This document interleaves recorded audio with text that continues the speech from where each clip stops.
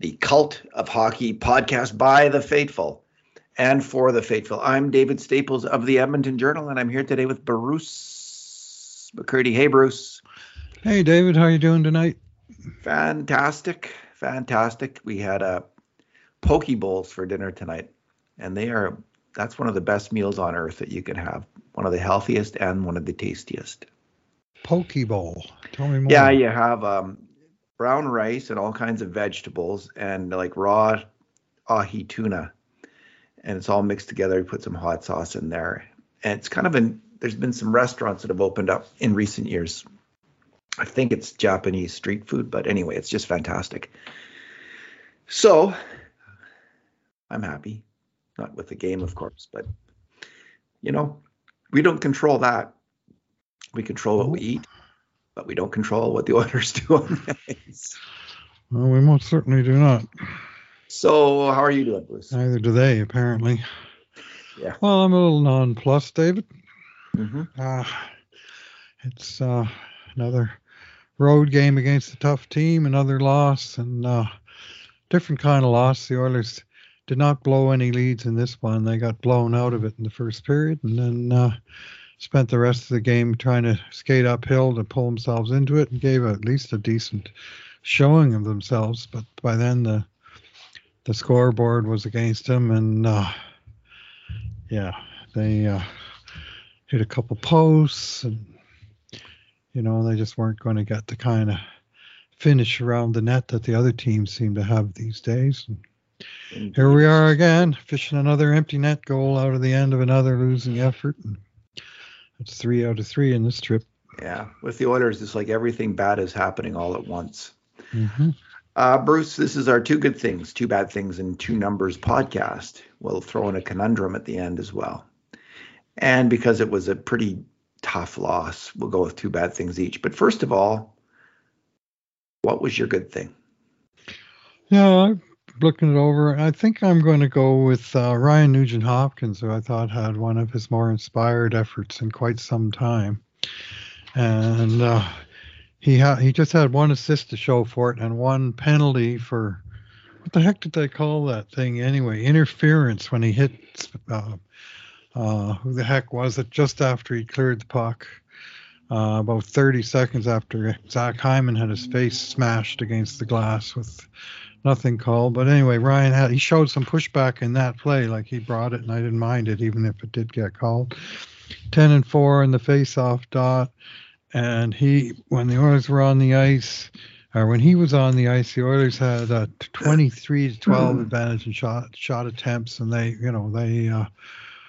had it, possession going on. And I just thought he bounced back from what I thought was a particularly poor game for him last time, where I think you singled him out as having had a tough game, which he did. And tonight, at least, he was about the best Oilers had to offer in what was overall a shoddy or at best erratic effort. Yeah, sometimes I mention that I think face-offs, they're just one battle on the ice. They're significant, but there's one battle. But you can sometimes see the battle level of a player in terms of his face-offs.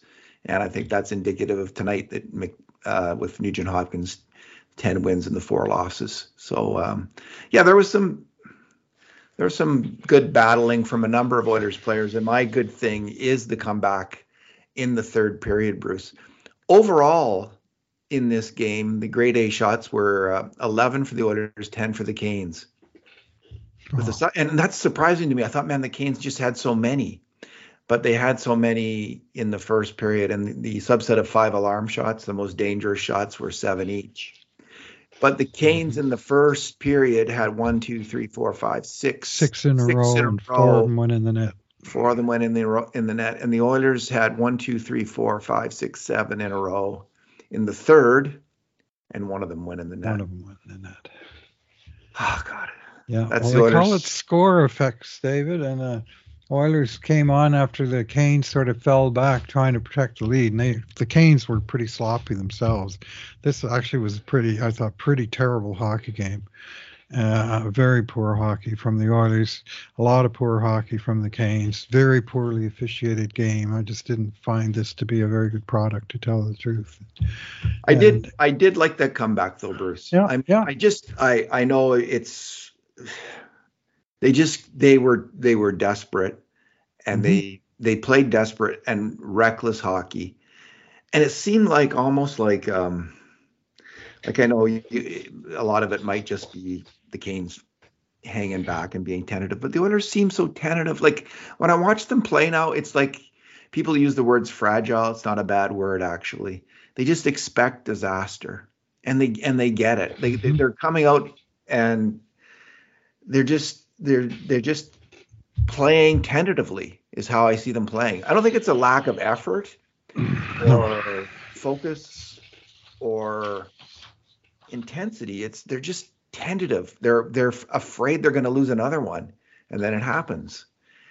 And then in the third, they just shook that off. They just played what they can play.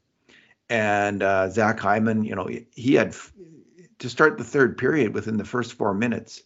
He had 4 5-alarm shots, just all on his own, just going hard to the net, and he finally scored on one of them.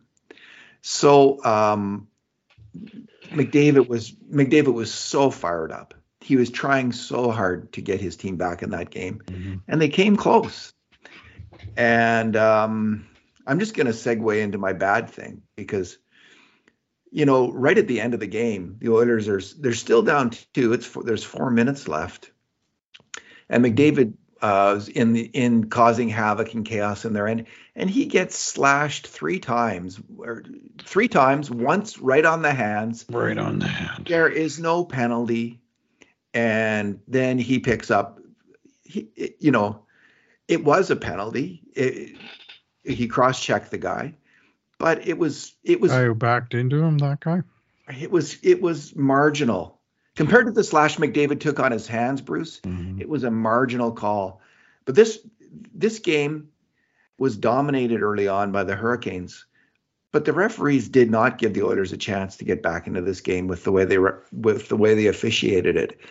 And it just seems when something goes wrong for the Oilers, it's disastrous because it leads to a goal against. And what we saw here was 2 goals against, the fourth goal and the 5th goal, where there were obvious penalties, especially the 4th goal. Oh, man. McDavid, he just gets totally tripped up behind the net. It might have been a slew foot. It was just such an obvious penalty. And it leads to a jailbreak rush down the other end of the ice, and they score. You just can't have that where there is an obvious penalty and leads to a goal against. Then the 5th goal, it's astonishing how things multiply against the Oilers and end up with a puck in their own net. Kulak's stick gets grabbed and held by a Canes forward going by him.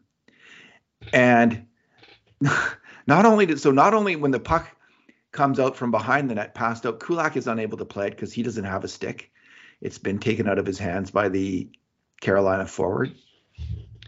But it's tangled up in the goalie's stick in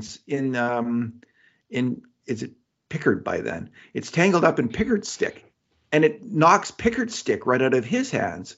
So he would have otherwise made that save, I think, but he didn't have his goalie stick to make the save, and it's in the net. So there's another penalty where if the refs are calling it, and it was a little less obvious than the slash on McDavid or the slew foot of McDavid, but it was still a penalty, and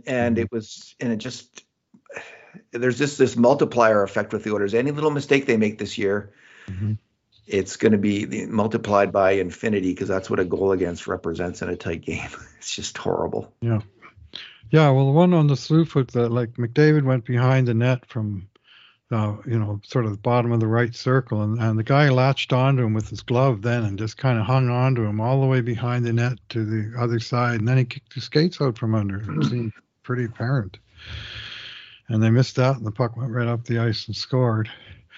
And I saw just three. I joked early in the game that the refs had set the double standard early, as opposed to setting the standard early. And that was when they called a hooking penalty on Hyman for coming back, lifting the guy's stick. And I think they ruled he got a stick in on the guy's hand, sort of on the follow through of the stick lift. And they called hooking. Okay, fair enough. It's hooking. Then on the penalty kill, the Oilers go down 2-0. Nugent Hopkins and Ryan, and the guy sort of grabs Ryan from behind. Then he brings his stick up and hooks him around the neck on a two-man breakaway, and somehow both refs completely missed that.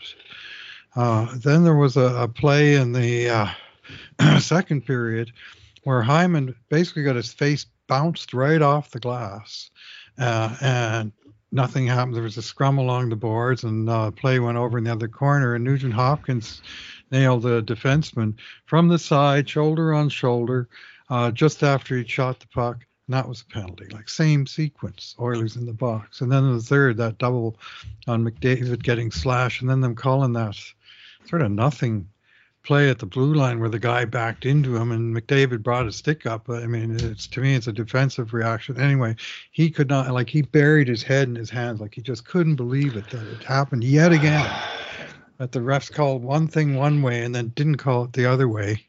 And it seemed to quite go on the other way. Now, the refs did call a couple of pretty chintzy calls on Carolina. I will say there were some makeup calls, but some of these individual plays where one got called and one didn't was just kind of shocking at how incompetent those referees were. They should be forced to watch this game again and explain themselves to the league what they're thinking when they made this call and then didn't make that one, or vice versa.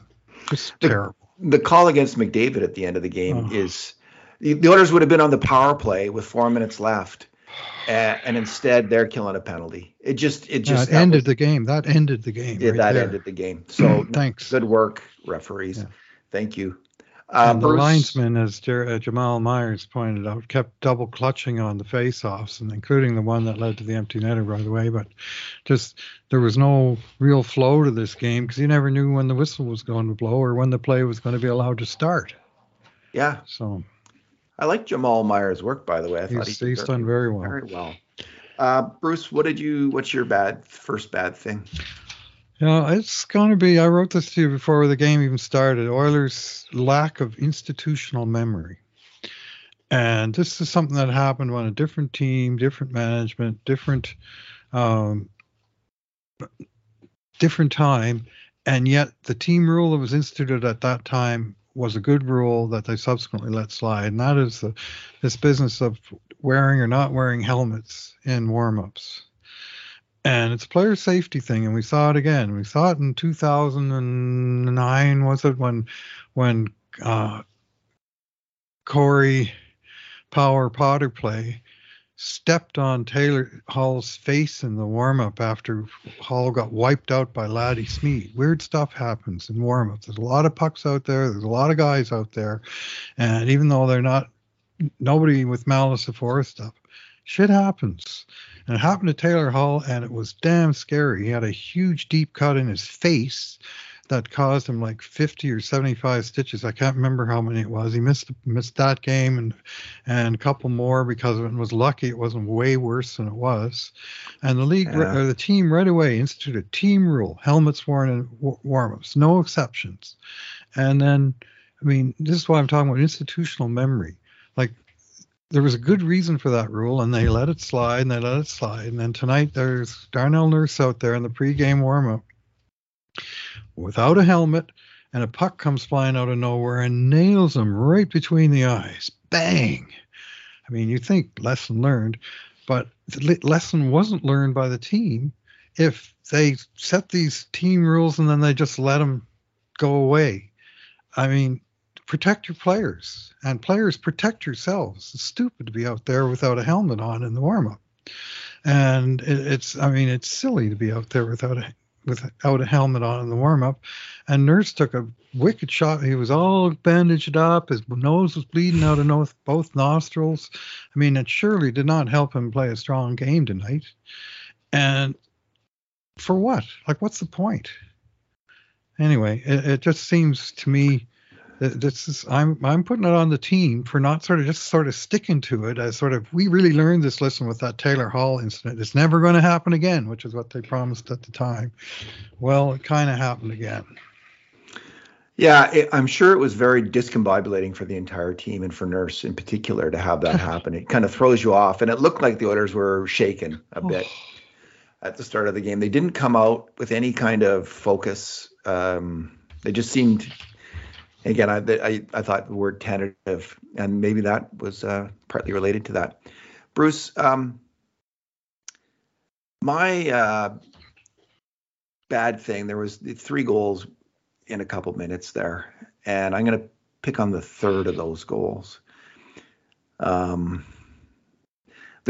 a couple players on this team, Ryan McLeod, Philip Broberg, who have immense skating ability, real talented hockey, and can be, I think, players that can help winning teams in the playoffs. They can both develop into good players, but both of them at this point need to just play with more relentless intensity and just will the game in their direction. They've got to make sure they win their battles. And on this particular goal, the puck goes behind the net and Broberg loses his battle. Then he loses it again. And in between that, McLeod loses his battle. And if either of those players had just physically stepped up and flattened a Carolina player behind the net instead of getting flattened or doing nothing, put a shoulder in, yeah, there's no goal against. If McLeod had done that after Broberg got beat the first time, or if Broberg did it, he you're going to get hit now and then. He got hit early, but if he had done it the second, puck protected, or as Jamal Myers suggested, just slam the puck hard. You're behind the net. It's chaos. You've been losing the battle up until now. Just ram it out, get it out of there. And he didn't do that. That lack of focus and intensity can cost a player an NHL career. I mean, McLeod's earned himself a decent contract here. But man, he makes some nice plays. He made some nice plays this game, but he's got to do more. To be a third line center on a playoff team, you've got to do more. You've got to bring it physically, and he is not. And Broberg's the same. He has got to win his battles. He's got to make up his mind. He's winning every battle, and he's going to use his physical play to do it and bring himself into the game. And the same with McLeod. And that goal against was caused by those 2 players failing to do that. Yeah, there's lots to like about Broberg's game, but sure, a lot of stuff seems to happen to him. Yeah. And something goes wrong, and before you know it, the darn puck is in the net, or, and it's, I think it's just a matter of he needs to impose himself more on the game and sort of, take command more. He's still looking like a kid out there, and this is now his 3rd professional season. And I'd just like to see a little more take charge out of the guy. Maybe it's not in his makeup, and maybe it's not in McLeod's makeup for that matter. But in both cases, it would be just nice to see a little bit more of an edge. I'm not going to take it anymore kind of edge, Yeah. It just reminds me of, he needs to listen to that George Patton speech where General George Patton just talked about how you don't let the other guy do it to you. You do it to the other guy. You get after him. And it's a famous Second World War speech. I'm pretty sure it was Patton who made it. And I think it's in that movie. They got to show Philip Broberg that George C. Scott movie. Mm-hmm. What's your second bad thing, Bruce? Yeah, I got to go, I think, with the starting net mining of tonight's game. And the Oilers needed more than they got from Stuart Skinner, who got one night off, and now he's sort of supposedly rested and back in the net.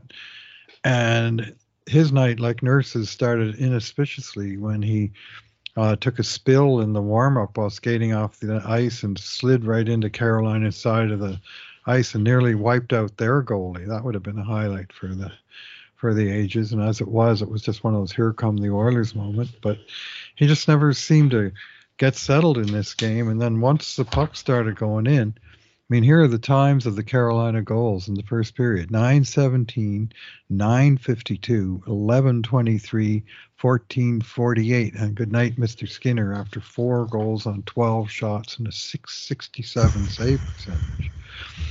And I'm not saying that he should be expected to have all of those shots, but I am saying if the score is 2-0 and not 4-0, maybe the Oilers have a snowball's chance of getting back in the game, but they just didn't get any big stops. And it's the same old story. I mean, 667 from the starting goalie. That is not a recipe for success. So, and then Pickard came in and he played pretty well.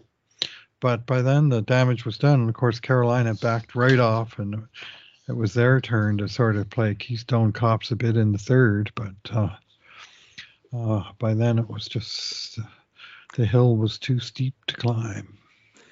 The one goal, I mean, the first goal was the yield Californian. You know, it bounced off, point shot bounced off 2 or 3 or 4 guys. And then finally, it's right for an open net. Like, that was just terrible luck for Skinner and the Oilers' defense. And then the next one is just another jailbreak rush against the Oilers, where it's passed right through the crease. And then there's the Broberg-McLeod one. Who put that one in? I always almost thought that it was Ekholm with the absolutely brutal play in the offensive zone, dropping the puck to nobody. It's another 2-on-1 with Bouchard back, and they passed it through Bouchard this way, and then they passed it back through him that way. And by then he was sort of diving, and I wasn't quite sure if he knocked it in himself or if the Carolina guy chopped it in next to the post. Yeah. But it was... Ekholm's rush up the ice reminded me of every single rush I've ever made in hockey in my career, as a beer league player. Watch the puck go the other way in a hurry, eh? Well, because I just rush in there and then I lose it. All right, then there's the Harney. Like, the fourth goal was the one I thought Skinner really should have had. Yes, needed to have, and he didn't. And I'm not sure. Like, it was from a scoring chance position, so it's even. But you got to make that. That might have actually been close. You'll have to look at it. We'll talk about whether that was on Skinner completely or not, but it might have been. Although Desharnais just got whipped on that play too. Yep. So not great from Stuart Skinner. Well, I'm going to give you a complete list of Oilers D-men who didn't get whipped on at least one goal. No, that's the list. I know. Here's the quote from General Patton. May 31st, 1944, talking to the U.S. 6th Armored Division. Quote, "No bastard ever won a war by dying for his country. He won it by making the other poor dumb bastard die for his country." So that's what Philip Broberg needs to take to heart, is he's got to get after these other players. He's got to go at them and battle them. And he's not doing it, and neither is McLeod, frankly. I mean, once you start to see it with McLeod, it's hard not to see it way too much. He just never finishes the check. Come on, man! Like, you're not in this league because you are Connor McDavid Jr. You're in there as the third line center. 0 hits and 3 giveaways. Yeah. That's kind of not what you want to see. And again, he made some nice plays in this game. Coach Chetkov poke checked him at least once with a good play. Yeah. And he was in on the Ekholm's goal, obviously, on the shorthanded goal. Yeah. So anyway, Bruce, we are on to our numbers. What is your numero? Yeah, I think inevitably the number is 5, 12, and 1. And here we are at the crossroads that many have identified as being U.S. Thanksgiving, where I saw something like 76% of the teams that are in a playoff spot now are in the playoffs at the end. Well, I mean, given you're starting with 50% from the first day of the season, it's sort of halfway towards determining who's in and who's out to go from 50 to 75. And there's obviously a lot of season left to play. But I'm just going to dig up where are the Oilers in the standings, and I know they're a long way back. And I also know I can't type, and I'm sorry about this. Kind of like the Oilers in the first period here at the moment. I can't get out of my own way. And so standings, let's just go straight to the wild card version. And we have Edmonton in 8th place in the race for 2 wild card spots. And the 2 spots are at 19 points each. And then there's 2 more teams at 18 and another one at 17. And the Oilers are way back at 11. So they're going to have to climb past 4 of those teams. So it's not just a matter of hoping that Seattle or St. Louis goes in the tank for a while. It's a matter of Oilers having to win games because they have so many teams to pass. And 8 points is already looking like a mountain, David. And every week the mountain gets bigger. It's not like they're starting to scale it. It's like they're lower in the valley than they were before with less time to get out of it. They got to get hotter than a pistol, Bruce, and it's getting less and less likely that that's going to occur. Okay, my number is, I'm just going to go back to the rush goals against at even strength. This doesn't count like power play or shorthanded. But the Oilers gave up 1 tonight and did not get one themselves off the rush. And this season total is 31-12 at this point. 31-12. Here's coincidental awesome number for you, David. Edmonton Oilers goal differential on the season, 53-4-72 against -19, which is exactly the same difference as 12-31 on 5-on-5 rush goals. So all of their deficit, which is the 3rd worst total in the entire league, all of it can be traced specifically to difference in performance on the rush for and against. And that rush goal was the one where Desharnais got whipped to the outside. And Skinner also got beat by a shot he maybe should have had. Which brings me to the conundrum, Bruce. How much of this is on the Oilers goalies? Like, what if we were to assign a percentage, what would we assign them in terms of this terrible start? I'll say their share of it, and I'll weasel out of it that way because I think the whole no, you didn't team weasel out of it, Bruce. You still have to get. Has its share of the thing. Well, I mean, some people say goaltending is 75% of the game unless you don't have it, in which case it's 100%. So maybe we'll have to put it between 75 and 100%. But seriously, the goalies are not getting a lot of help, but they're not also providing a lot of help. So it's self-perpetuating mess in the defensive zone, and the goalies are not putting out enough fires and providing enough big saves, and sometimes letting in soft goals, which obviously don't help either. I'm going to go with a 25% ratio for 4 different factors. Yep. Fair. Injuries, 25%.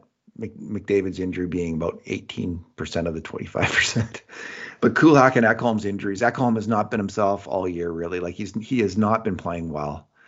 And so injuries, 25%. Terrible defensive play, 25%. Weak goaltending, 25%. And bad luck at both ends of the ice, both shooting the puck and players stepping on sticks and falling over, referees not calling penalties, bad puck luck. Overall, deflection, hitting a guy in the shaft of the stick and dropping down right in front of him in the blue paint, like happened tonight.